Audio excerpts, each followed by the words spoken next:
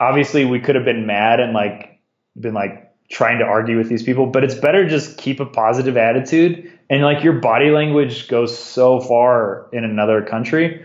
Like they're gonna be willing to help you out if you stay like calm and collective. You definitely have to like push a little bit, like, or else they're just like, no, you have to pay for another ferry, like you missed it. You kind of have to like push back a little bit, but you have to find the right balance of not being like mean or rude about it, to just like, hey, this is what happened. You guys need to book me on another ferry.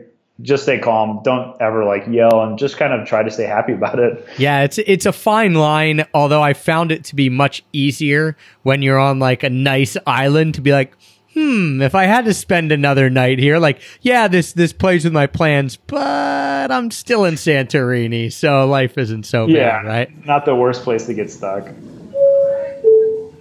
This is the final call for remaining passengers. The Extra Pack of Peanuts Travel Podcast, episode 412. About 3,000 euros are thrown into Rome's Trevi Fountain each and every day. I wonder where all that money goes. I'm super excited to have Chase as the sponsor of today's show, because if you've been following us for any length of time, you know that Chase has been my favorite credit card company ever since I started learning how to use travel rewards points way back in 2011.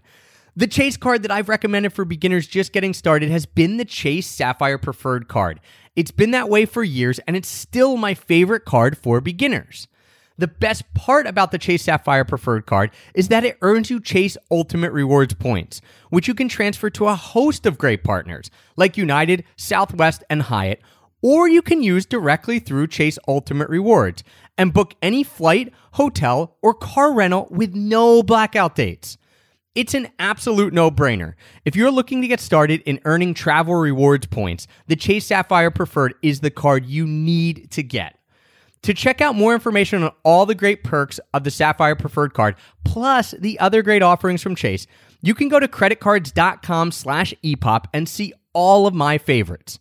To be totally transparent, we do receive compensation from Chase as a sponsor, but all these opinions are my opinions only, and I'd only ever recommend something that I absolutely love and use myself, like Chase. So head on over to creditcards.com/epop and see all of my favorites. 1, 2, 3. I'll show you Paris in the morning. I'll show you London afternoon. If you feel your Dublin heart is burning, yeah, well, you don't have to worry, 'cause we're going there soon. You don't have to worry, 'cause we're going there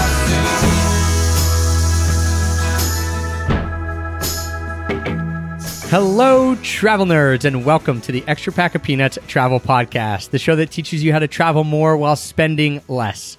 I'm your host, Travis Sherritt, and joining me today is someone who has been traveling and working from the road for over 2,900 days and who has visited 573 cities and 73 countries. Although that may be more now. We got to catch up and update here.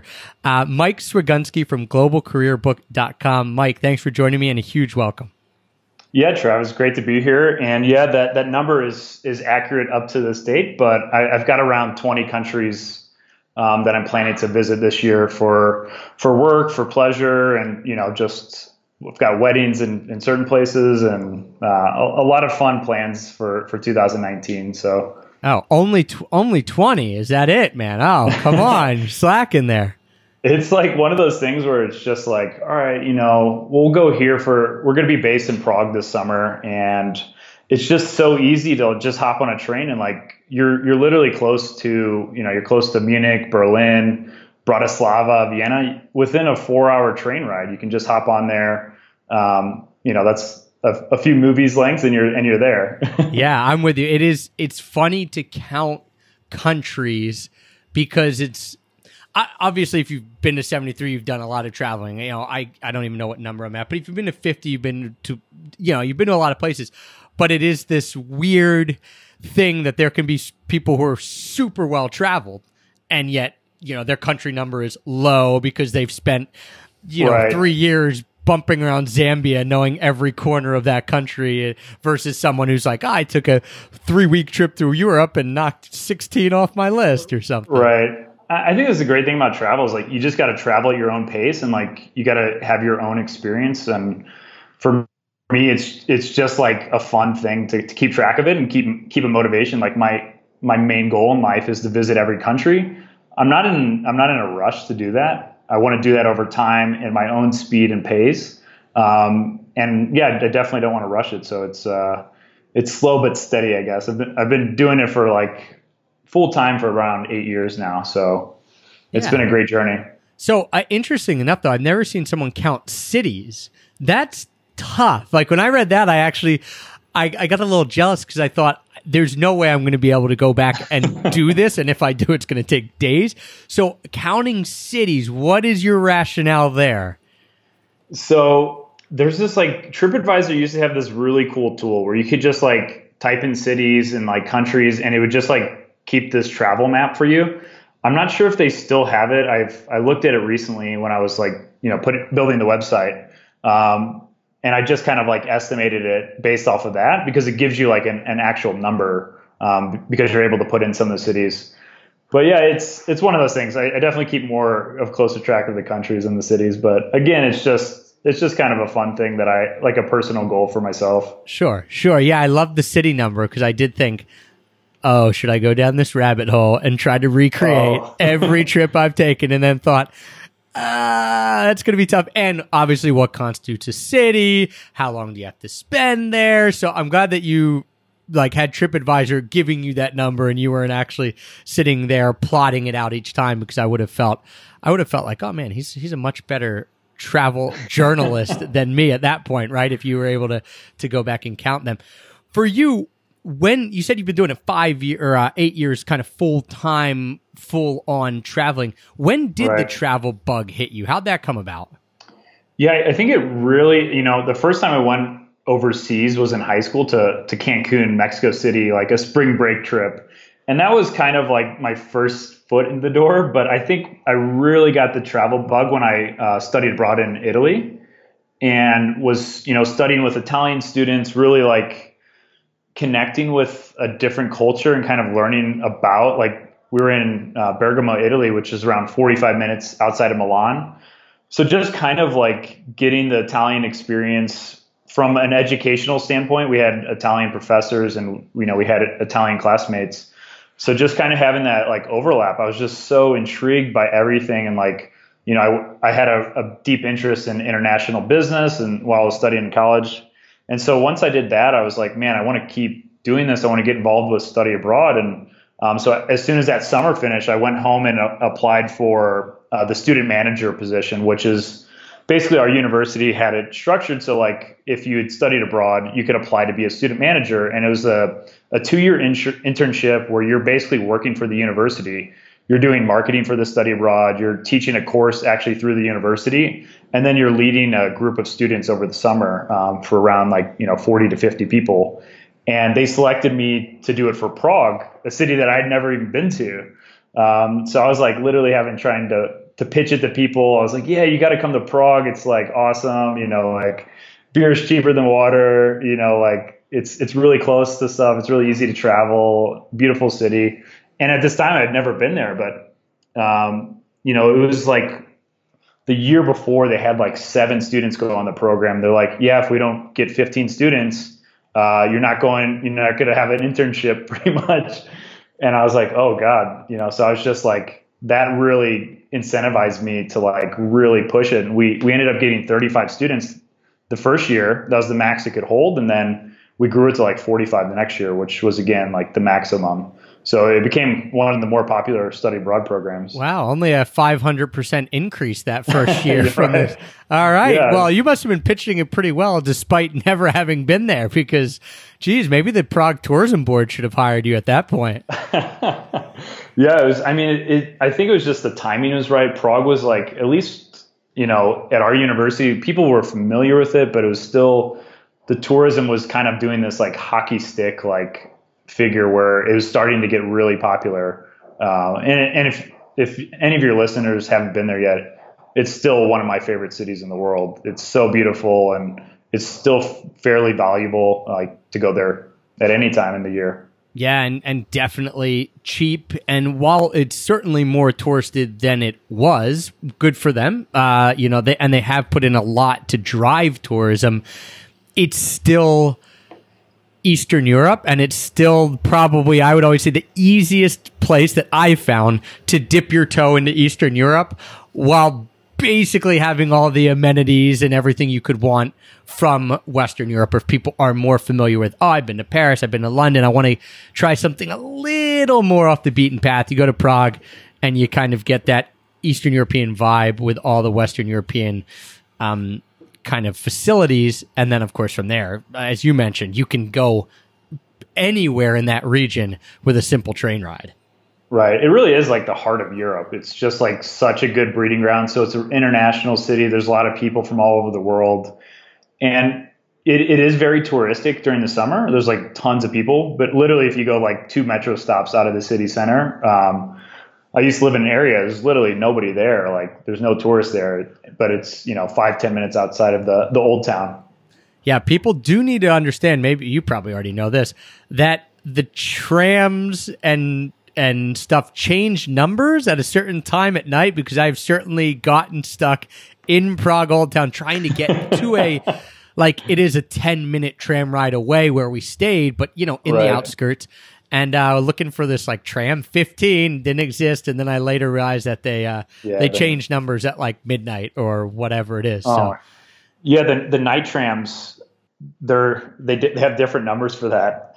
But when I used to live there, I would have had similar experiences because the taxis, they still kind of do have a taxi mafia there, where it's just, they'll basically just, if you don't speak Czech, they'll just rip you off.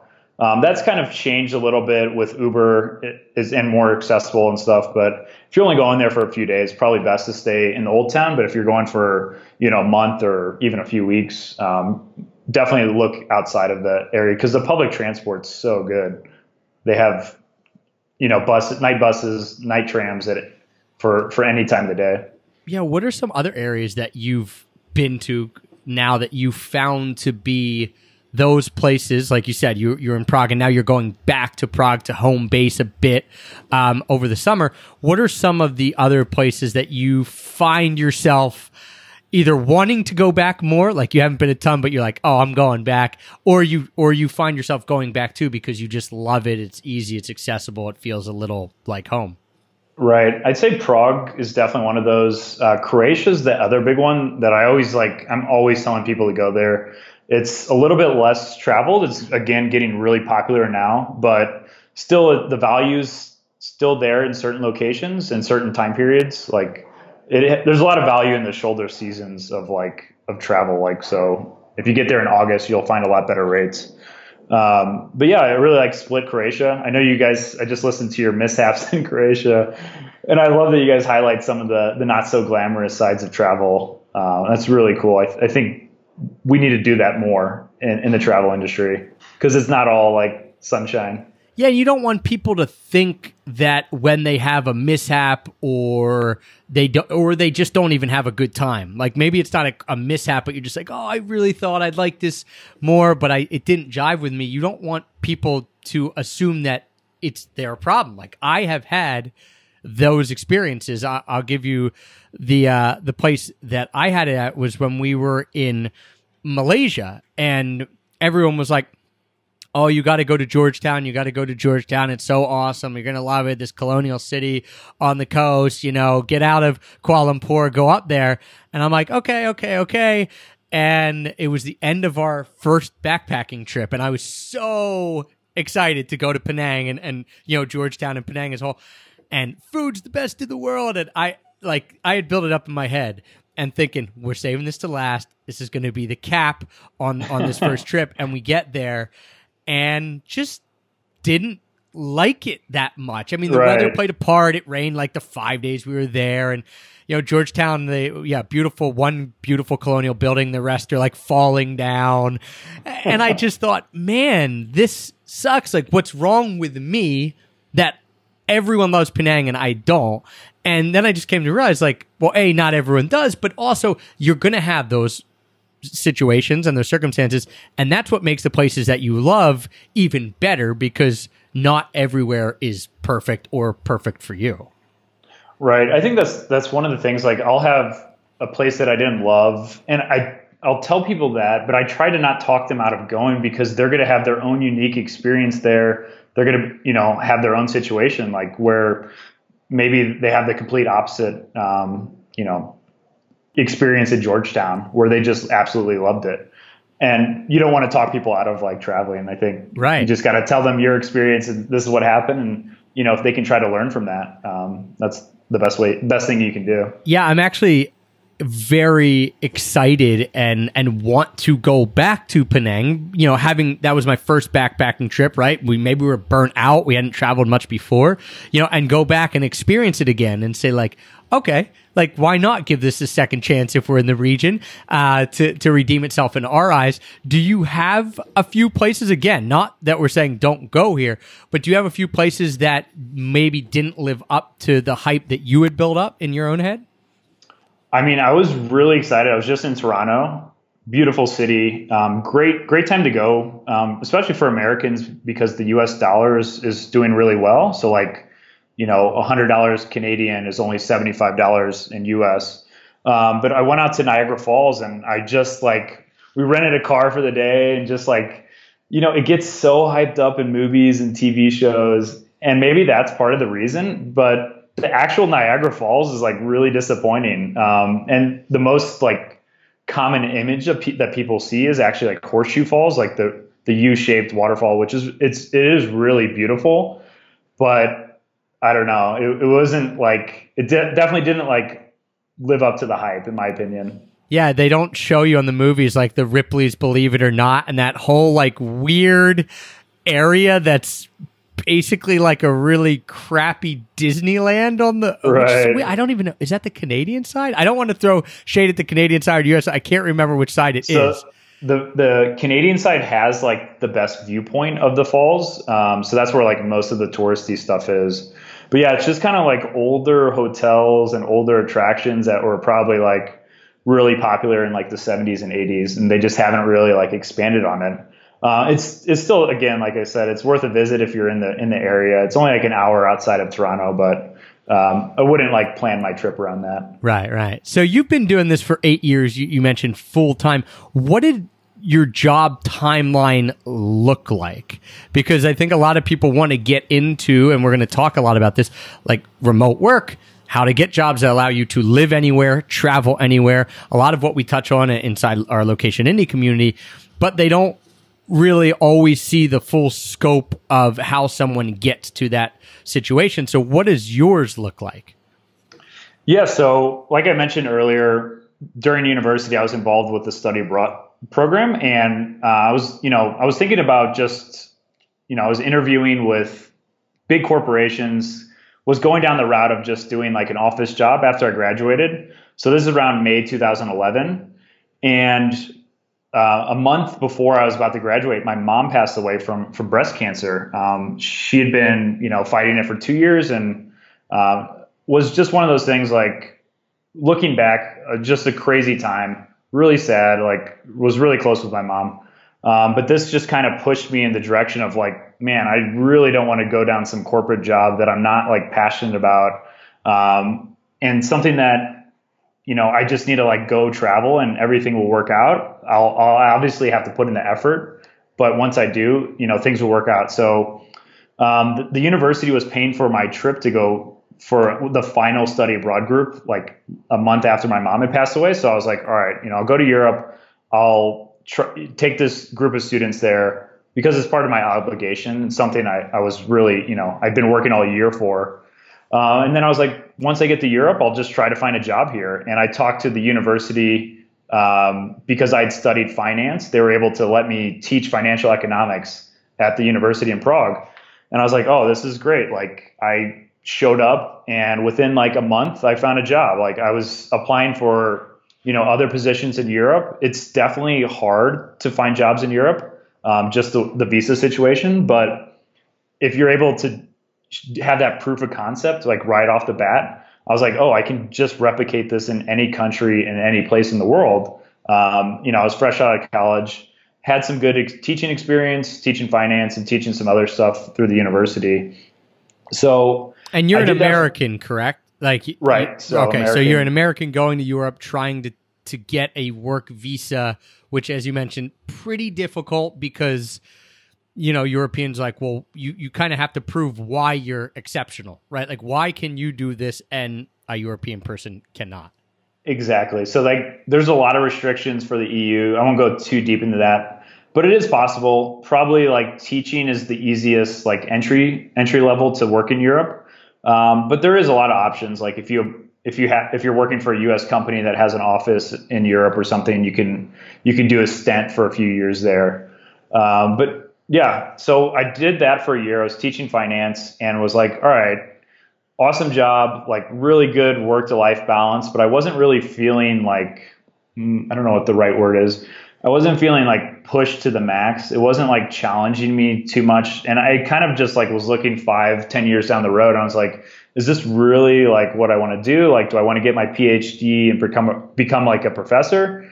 And I was like, this just isn't for me. It was a great experience. If I had to go back again, I would 100% do the same thing. But it was just like, I wanted to jump off and go try somewhere else. So I moved back to the US, found a 3-month contract working for Wells Fargo on a trading floor. And this was literally just to save up money to move out to Australia. Because when I was in Europe, I met all these Australians. They're like, yeah, we come here for 2 years. We have this working holiday visa. And I forget who actually told me about it. I think it was an Australian. They're like, yeah, you can actually go to Australia and you just sign up for a visa online and you can show up to Australia and work any job you want to. And I was like, wow, that sounds great. Like I started saving up money and saved up like $3,000 or something, which is not a lot in Australia at this time. That was like probably, I don't know, more around $2,000 Australian with a bad exchange rate. So saved up money, flew out to Sydney, and luckily had a friend in Australia that allowed me to crash on his couch for a couple weeks. But within 2 weeks, I was able to find a job working at a tech startup.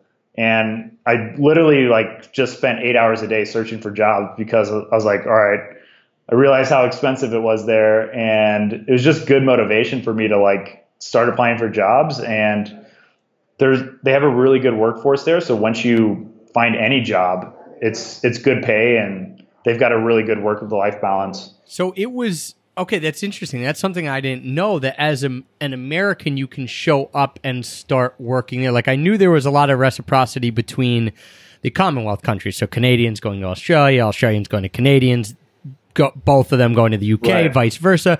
But as an American, you were able to go and you didn't need a work visa ahead of time. You were able to go and get a job there after showing up.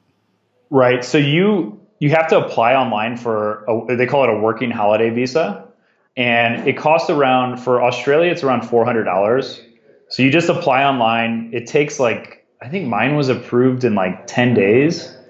So you can do that. So you can just apply online at any time. And then once you show up, you have 1 year of being able to work for Australian companies.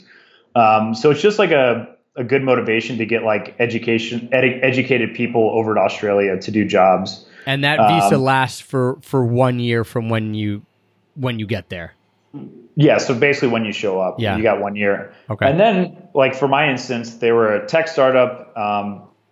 They were already talking about potentially if I wanted to stay long-term, they could just, sponsor my visa. So there's a lot of alternatives. And I have a lot of friends who've showed up on the 1 year visa. They found good work and they've been there for 5 or 6 years. So the pay is really good. The work to life balance is great. And Australia is just a great place to live. What do you think set you apart? Because hearing that, being like, oh, then I just got this job for a tech startup, I'm thinking, well, that seems a little difficult. Like going and saying, oh, I just got this job being a barista or a bartender. You're like, which is cool. And a lot of people go and get those, whatever, entry-level jobs or service industry jobs. But you were able to get a quote unquote, we're using quotes here, a real job, a 9-to-5 salaried position. How, I know you said you spent 8 hours a day. Do you think that's something that most people could replicate? Is that because you had special skills? Was it a lucky bounce? I don't think so. I didn't know anybody. Like, it wasn't like, somebody introduced me to the job. It wasn't like a friend, gave me a recommendation. It was literally like I found a job online, sent them a resume. But I think it's just a mindset. Like, a lot of people are going into this with like, yeah, I'll just find a coffee job, or like I'll work at a bar, and then that'll just help me travel. But I went in with like a different mindset. I'm like, I'm going to find a job that's going to advance my career. It's going to give me like good experience, and I'll also get paid good money for it. So that was kind of my mindset going into it. Whereas I think I met a lot of other people in Australia who were from other countries, and, fruit picking is a big thing there, working on farms.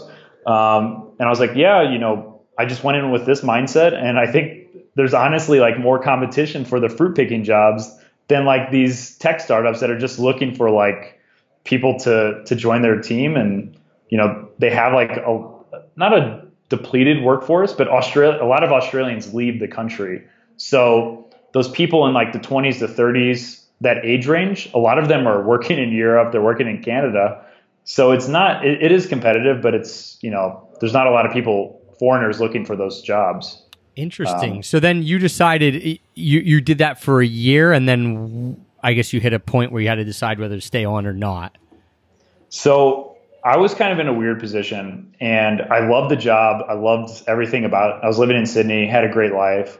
But during my work time, I had gotten a mentor of mine was like, you should apply for this scholarship in South Korea. It's an MBA program.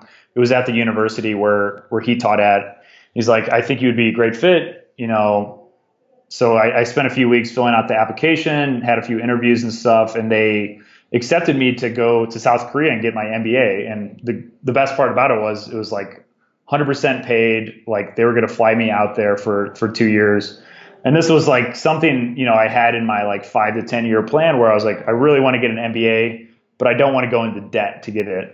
So this was a great thing. I could go to South Korea. They said they would be able to set me up with, some part-time work, through the university, doing research, translating some documents from Korean English to American English.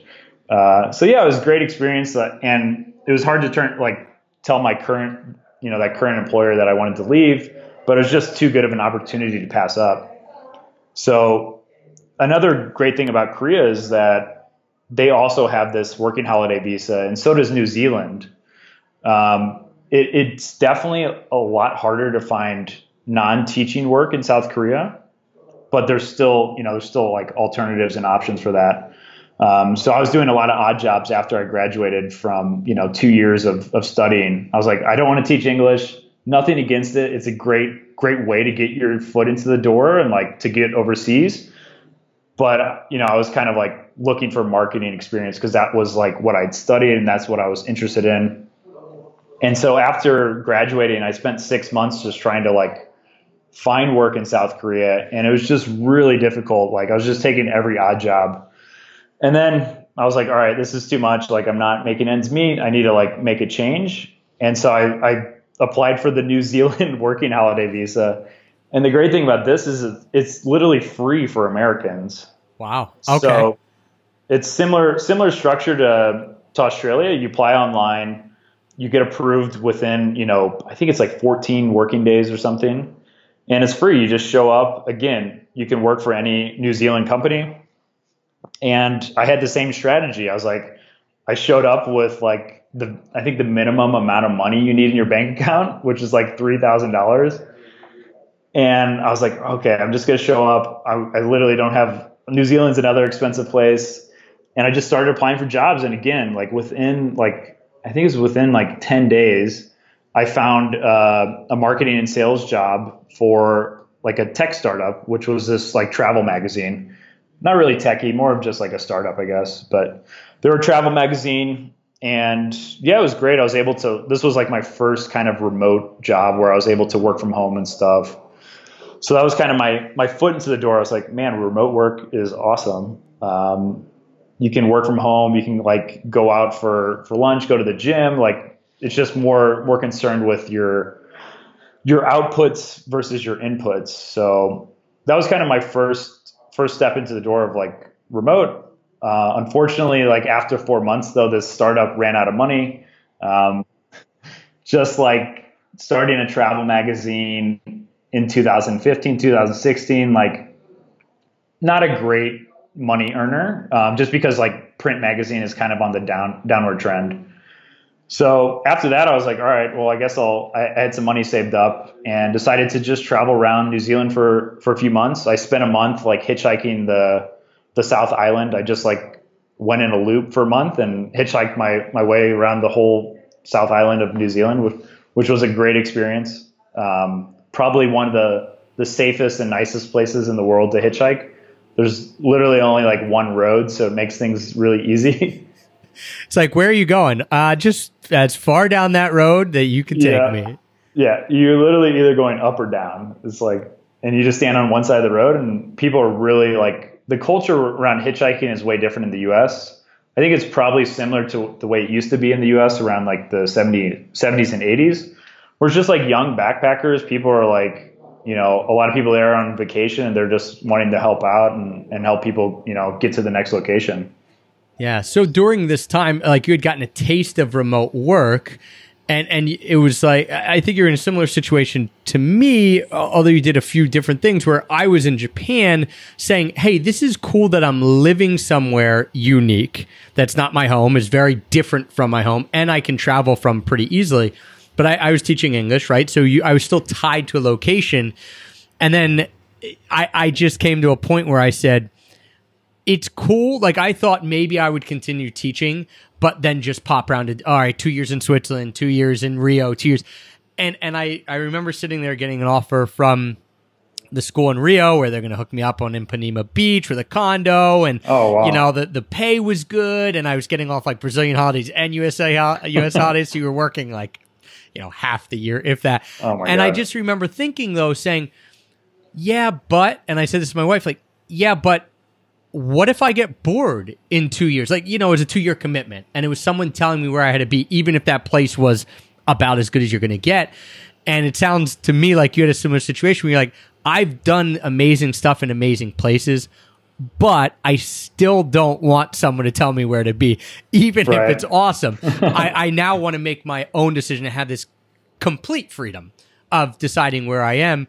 So what did, you know, you're in New Zealand. How did that flesh out though? Because it's one thing to say, hey, I want to do this, and another thing to actually figure out how to make that work for real and how to make it sustainable. Right. Yeah. And that was the thing, is like, I was in this sort of situation where money was running low. I just finished up traveling, you know, around most of New Zealand. I was like, all right, I still have 6 months left in New Zealand. I can just go back to finding another job in like Auckland or one of the other larger cities. But then I saw a posting for a content, you know, marketing position, and it was remote. I was like, all right, it's a bit of a pay cut. Like they have an apprenticeship model.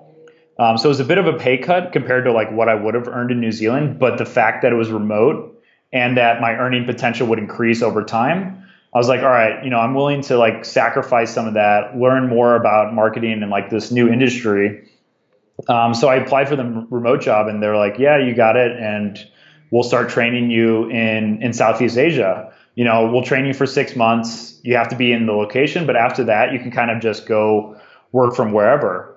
And that was like, you know, one of those decisions where I chose not to take like the easy, low hanging fruit of just like, let's get money, let's do that. I chose to like get the experience, get the remote work, you know, job, and something that was probably a better long-term decision for me.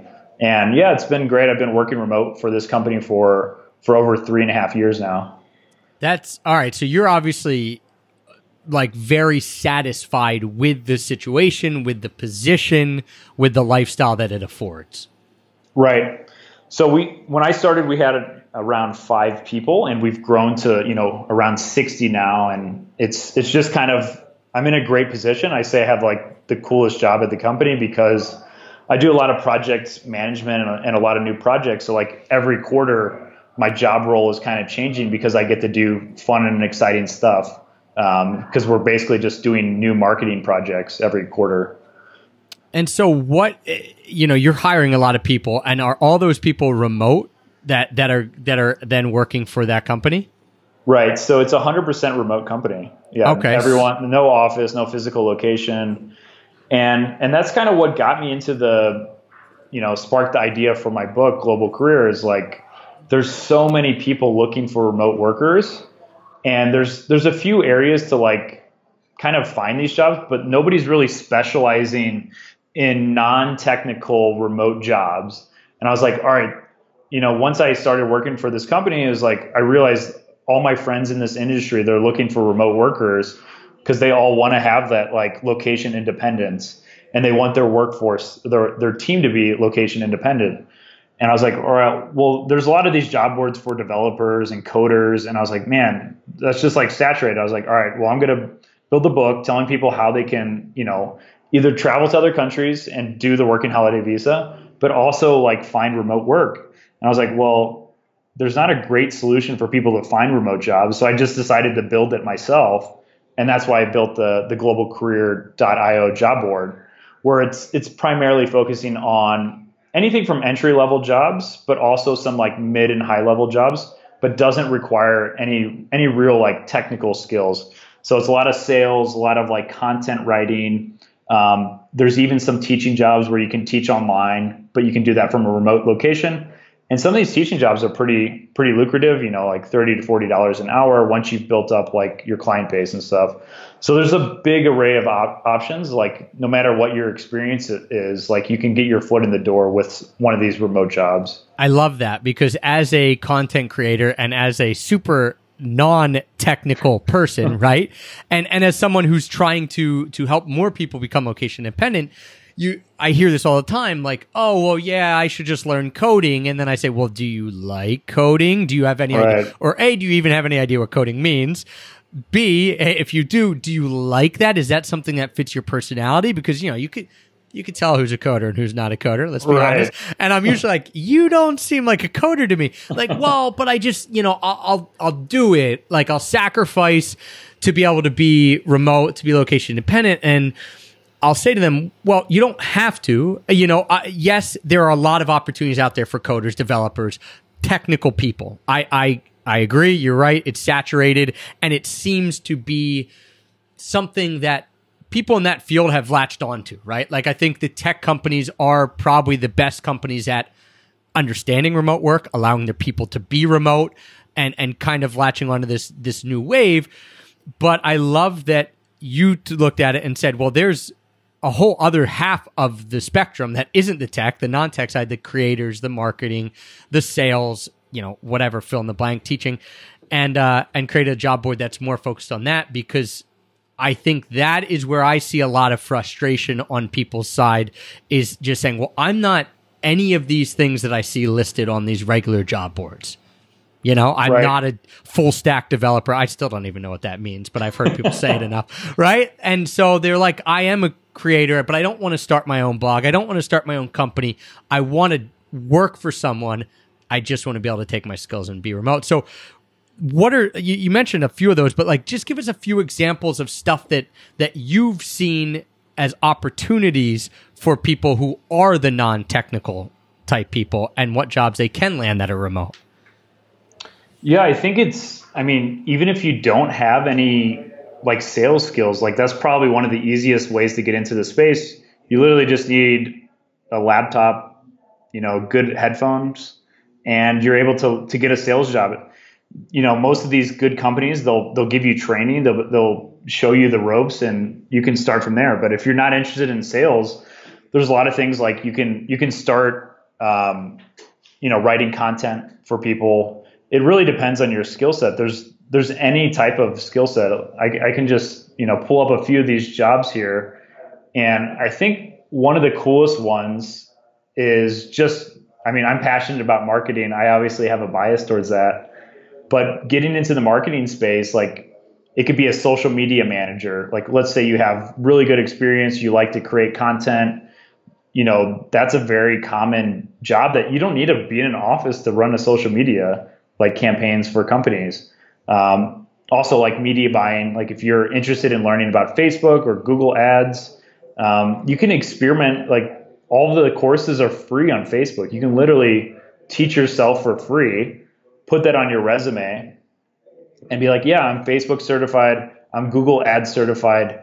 These courses don't cost anything. And you can just play around with it yourself. You don't have to be spending, thousands of dollars a month. You can spend like, $100 and just like play around with it, and just kind of take it as it is through the course. So I think there's really like unlimited potential out there depending on what your skills are.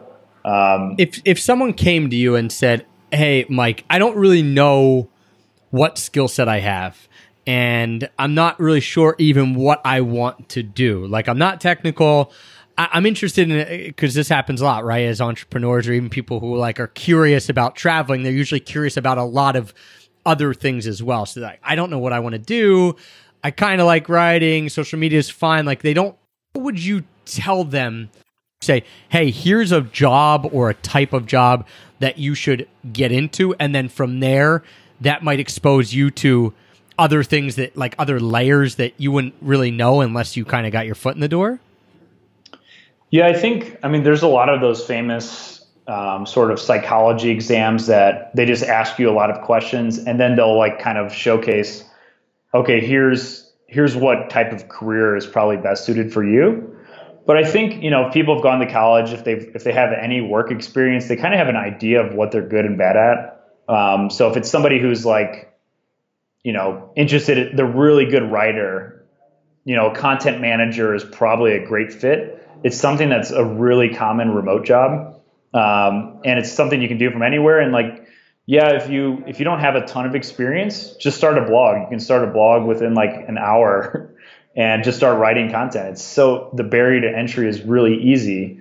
And then that could be one of your things on your resume that you talk about. Like, yeah, I write content, I produce content every few days, or if you're able to do it on a daily basis, that's really impressive.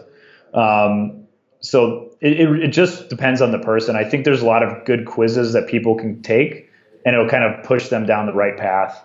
What are some of the jobs? Because you said the company you work for is going from 5 to 65. So where are most of those employees landing? What are you bringing them on to do? Right. So the majority of people are salespeople, and they don't have not all of them have 5 years of sales experience. They just have good, likable, charismatic personalities. They're well spoken on the phone. A lot of them were just teaching English before, and they were looking to kind of transition into a remote job. So that's definitely a really good position for people, where if you're good at it, you'll know within 3 to 6 months, and if you are good, you'll move up in the company. And salespeople are obviously very important for any company. Yeah. What about the pay? And you can either speak from experience from the company you're working for. How quickly were you able to, or have you seen other people be able to make, a normal living? And by that, let's just say somewhere between the $4,000 to $7,000 a month range, which might be common for people our age who are living in the U.S. Right. So most of our salaries and most of these tech startups, especially if they're a SaaS company, they're going to start off in I'd say on the low end, 35 grand. And that's after the first year, you'll probably be more in the 40 range. But the great thing is you're not having to spend in US dollars. You can live abroad. You can literally save way more percentage. But it really varies. If you're just looking for an entry level job, I'd say most of the jobs on my job board are going to be around the $35,000 to $45,000 range. But if you have 5 years of experience, you're going to start moving up into the 6-figure mark, where you're making over 6 figures. You're able to work remotely, and you're able to live in a cheaper place where you can save the person in New York making 6 figures, right, able to save maybe 10% of their paycheck. Whereas if you're living in Southeast Asia or somewhere in South America, you're able to take home maybe up to 70% of that, which is great. How much competition, and again, this is going to vary depending on the job and skill set and all, but typical, how much competition do you see for jobs on your job, which if someone's listening, like, all right, I'm going to a job board, I'm going to apply, should they expect it to be pretty super competitive, or do you think there's a decent shot that they could land something, fairly quickly with a little bit of legwork? Yeah, I think it's really up to the employer what they're looking for, but I don't think they're super competitive. It's probably like less than 100 people you're competing against. It's not like thousands of people are just like trying to get these jobs, and like hiring for remote, because it's such a new industry. A lot of people just aren't considering that they can do these jobs, these non-technical remote jobs. So I think there's a lot of good opportunity to get in the door now, before it becomes even more popular. Like I've looked at the trends for remote work and remote jobs, and it's going to continue to get more popular. Like even big corporations are moving remotely because they can scale their team so much faster. They don't have to build, a 10,000 person office. They can just hire 10,000 people and have them start tomorrow and work remotely.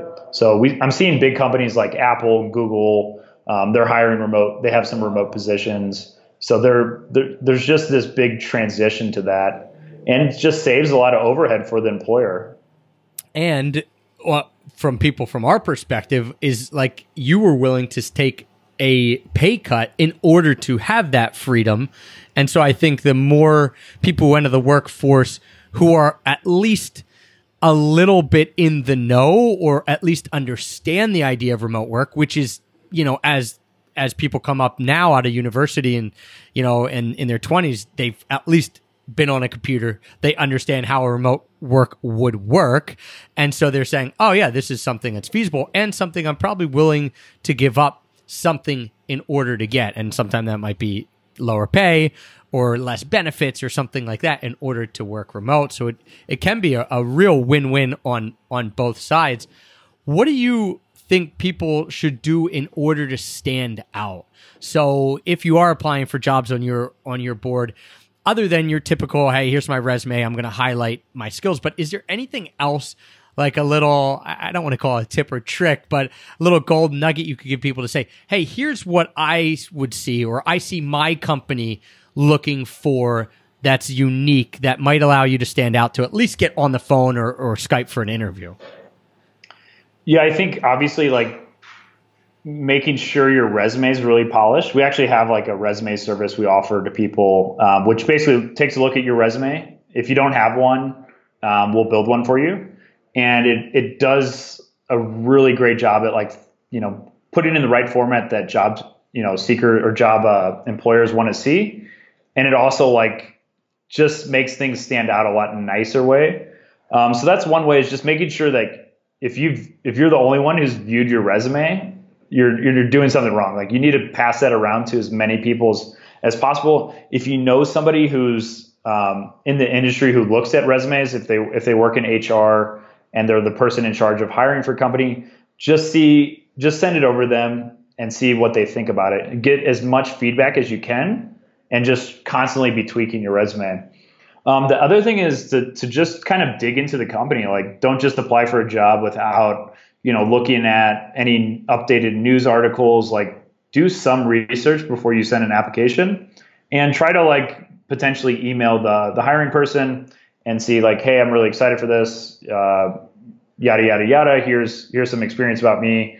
Happy to answer any questions, and looking forward to potentially having an interview.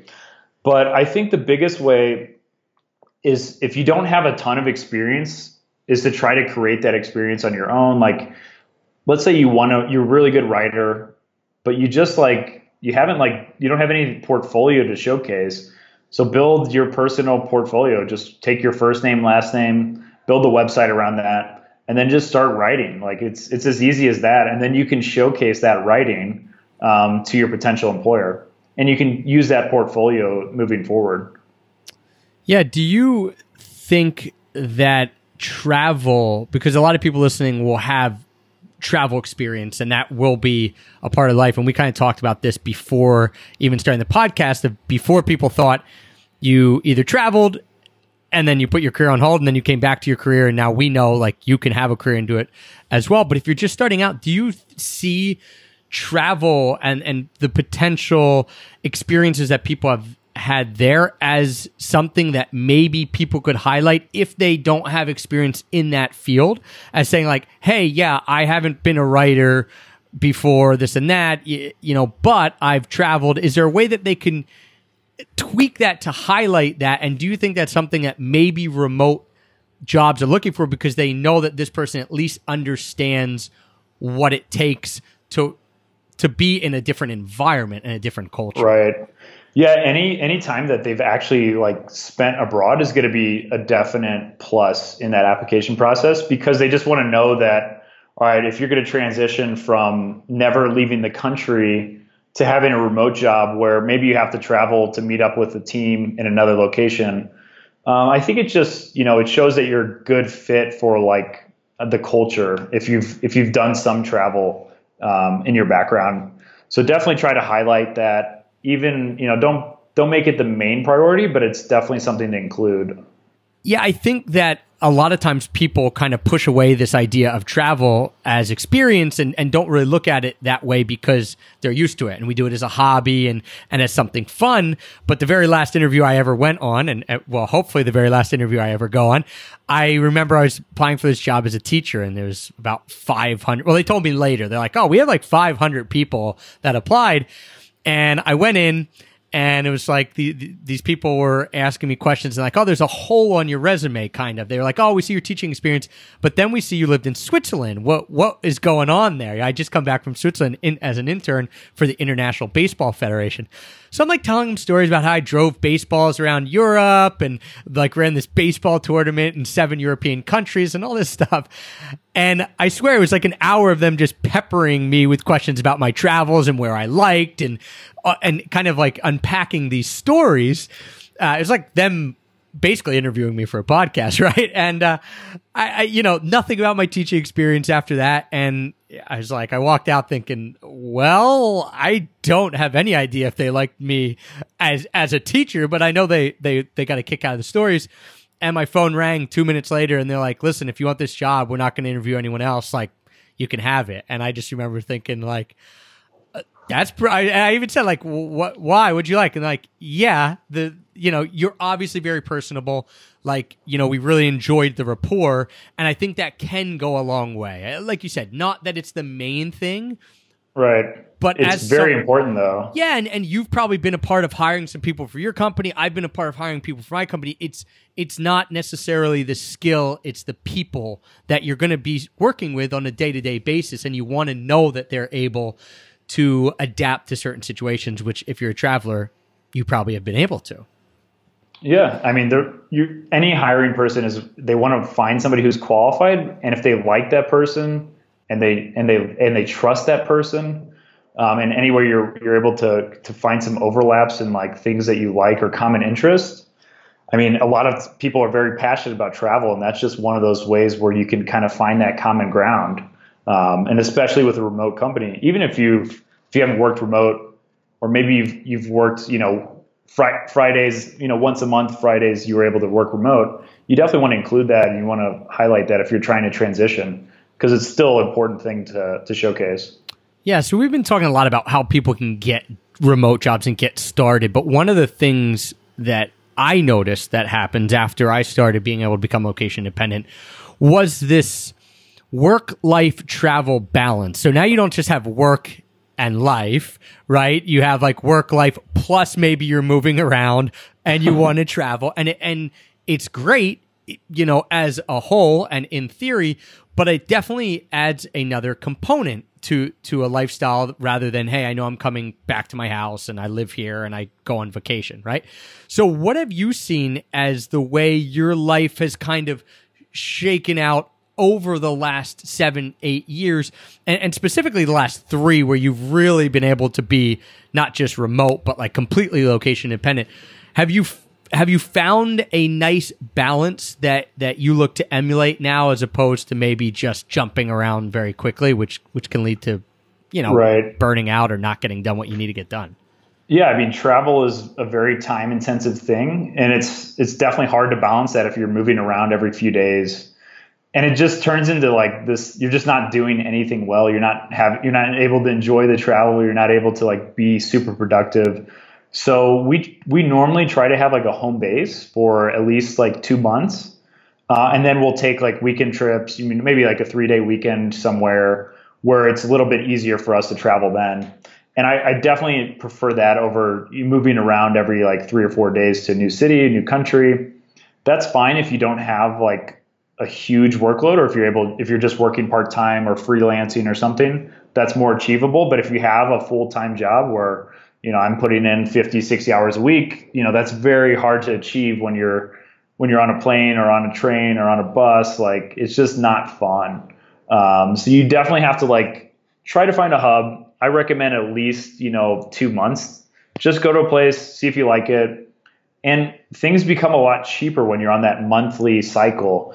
You can get a gym membership. You can figure out, the cheap places to eat. The rent is so much more reduced when you hit that 30-day range, that it just makes more sense. And you can kind of like get more dug into a city, and you get to experience it a little bit more as if you were just to travel there for a few days. So I definitely recommend people, if you have a remote job, try to start off with a few months, see if you like the place, and then you can continue from there. And obviously, if it's a place like Prague or another place like London or somewhere where it's a huge hub to access the rest of the world, that makes things great. What have been a few of your home bases? So Prague was the big one for 2 years. And when I was there, I wasn't making like crazy money. I was making good money for what I was doing, but I was able to travel to a new country every month because it's so easily accessible.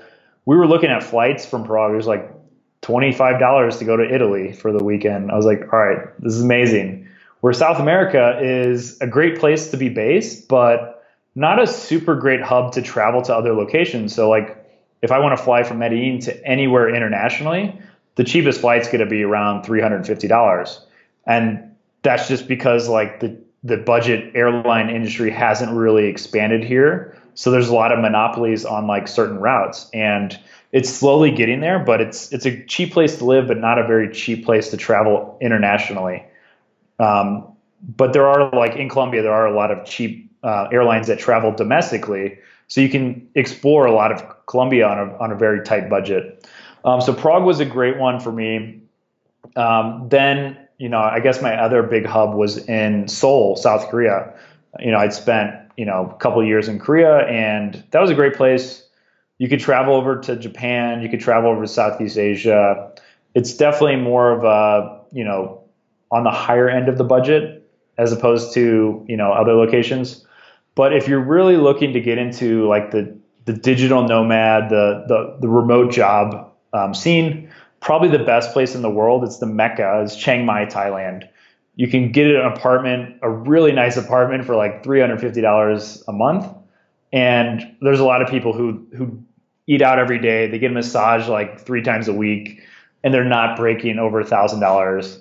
And yeah, people are able to like work remotely from there. There's a huge community of people that are very established, from people who are just starting out. So there's probably coffee meetups every day about any type of remote work topic that you're looking to get interested in. So even if even if you don't have a remote job, it's still a great place to get started and, just kind of network, because there's so many opportunities there, and it's really freaking affordable. Yeah, if anyone has listened to this podcast, probably more than twice, they've heard us throw out Thailand and specifically Chiang Mai as just the place to go to interact, to live cheap. Even if you, as you mentioned, I think it's a good point, even if you're not sure what you're going to do and you have some savings and you want time to figure it out, okay, well, if you budget in $1,000 and you have $5,000 in savings, that gives you 5 months leeway, right? And yeah, you're going to be able to go to a coffee meetup. You probably go to a coffee meetup in the morning, have lunch with someone new, and then go get beers with a third person. That's 3 entrepreneurs you're going to be able to hang out with in one day. Times that by a week, and you're probably going to have 4 job offers at your door, or at least opportunities that may come up. Right, because a lot of people there, they're wanting to hire people, and if they can hire you, and have that in-person interview, and they like you, and you're able to kind of like, maybe you're working remotely, but you're able to do some training in person, a few times a week. That goes a long way. So just going to like, the most opportunities. There's a lot of opportunities there for sure. Yeah. So. As someone who has traveled to 73 countries and 573 cities, I'm sure you've got a travel mishap for us. What strikes you as like the biggest one, or the one that, you're going to be telling your grandkids and they're going to tell their great grandkids, remember when Mike did this, or this happened to Mike? Oh my God. So definitely a lot of things are running through my head. I'm trying to think of like, I'm like so, I don't know, meticulous about travel plans that like, I haven't missed a flight after all these flights, probably like 100 a year. I've never missed one. I've had a few canceled, and I just like literally, instead of going to the counters, I was just like, oh, well, I know the trick is to just call the 1-800 number, because they can rebook me faster than the counter people, because there's like a 30-person line. But I would say like probably the biggest travel mishap I've had was just recently in Greece, and it's kind of embarrassing. Like, I hate to admit it. We got to the ferry. We were going to go from Santorini to Mykonos. And I don't know if have you been to Greece before? Yeah, I've been to Santorini, not Mykonos, but I've been through that area, Paros, Santorini, and all. So the ferry stuff there, like a lot of people, take the ferries between islands, just like one of the most common like travel routes. And we get there like 30 minutes, 45 minutes before our ferry leaves. And they're like, yeah, we'll call you. Just wait here in this area. And they sent us to like the wrong area. And we're just waiting for them. And I was like, all right, well, our ferry time's about to leave. And I was like, oh, maybe it's, it's Greece. They're probably just running late. And then like, as soon as we see a ferry like taking off, we're like, oh God. And that's our big boat, I think. Yeah, I was like, that's probably our ferry. And we just go talk to like the person. It was like, you told us to go wait in this area. Like nobody came over there to like get us. We didn't hear any announcement or anything. It is kind of a nightmare for like how many people. It's just like thousands of people. It's really unorganized. But luckily they were able to like, rebook us on another ferry without any extra cost. But yeah, I think that was like one of those things. You just got to stay calm. Like, obviously we could have been mad and like been like trying to argue with these people, but it's better just keep a positive attitude. And like your body language goes so far in another country. Like they're gonna be willing to help you out if you stay like calm and collective. You definitely have to like push a little bit, like, or else they just like, no, you have to pay for another ferry. Like you missed it. You kind of have to like push back a little bit, but you have to find the right balance of not being like mean or rude about it, to just like, hey, this is what happened. You guys need to book me on another ferry. Just stay calm. Don't ever like yell, and just kind of try to stay happy about it. Yeah, it's a fine line, although I found it to be much easier when you're on like a nice island to be like, if I had to spend another night here, like, yeah, this plays with my plans, but I'm still in Santorini, so life isn't so bad, right? Not the worst place to get stuck. Awesome. Mike, what do you have coming up in the pipeline, either personally or professionally? So the big things are kind of out right now. I came out with an audiobook, came out with the Kindle version, the paperback book. So Global Career, it's been, on the best-selling charts on Amazon. Was also recently featured in Forbes and Entrepreneur. So it's getting some good coverage, getting some good press. And honestly, I'm just getting a lot of feedback. Like I just talked to a guy. One of the things in my book is I offer like a free consultation with people where I'll just sit down, spend 15 minutes and just give you advice on like the best way, what you should do to get a remote job or to just work overseas. And I talked to a guy like 3 weeks ago. He just sent me an email the other day that he got a remote job. He followed some of my advice and he was just so excited. And I was like, man, this is like, that's the biggest success for me. Like just being able to help people. And that's why I started this book. Is it wasn't to make money. It wasn't to really like get famous or anything. It's just like, all right, there's a lot of people who don't know about this industry. And I think, especially in America, people are presented with like option A and that's all they get. It's like, go to college, go into a bunch of debt, and then like, go work at a job that you may or may not like at an office. I was like, well, I want to just be able to present that second option. And whether they choose to go down that path or not, that's kind of like, that's up to them.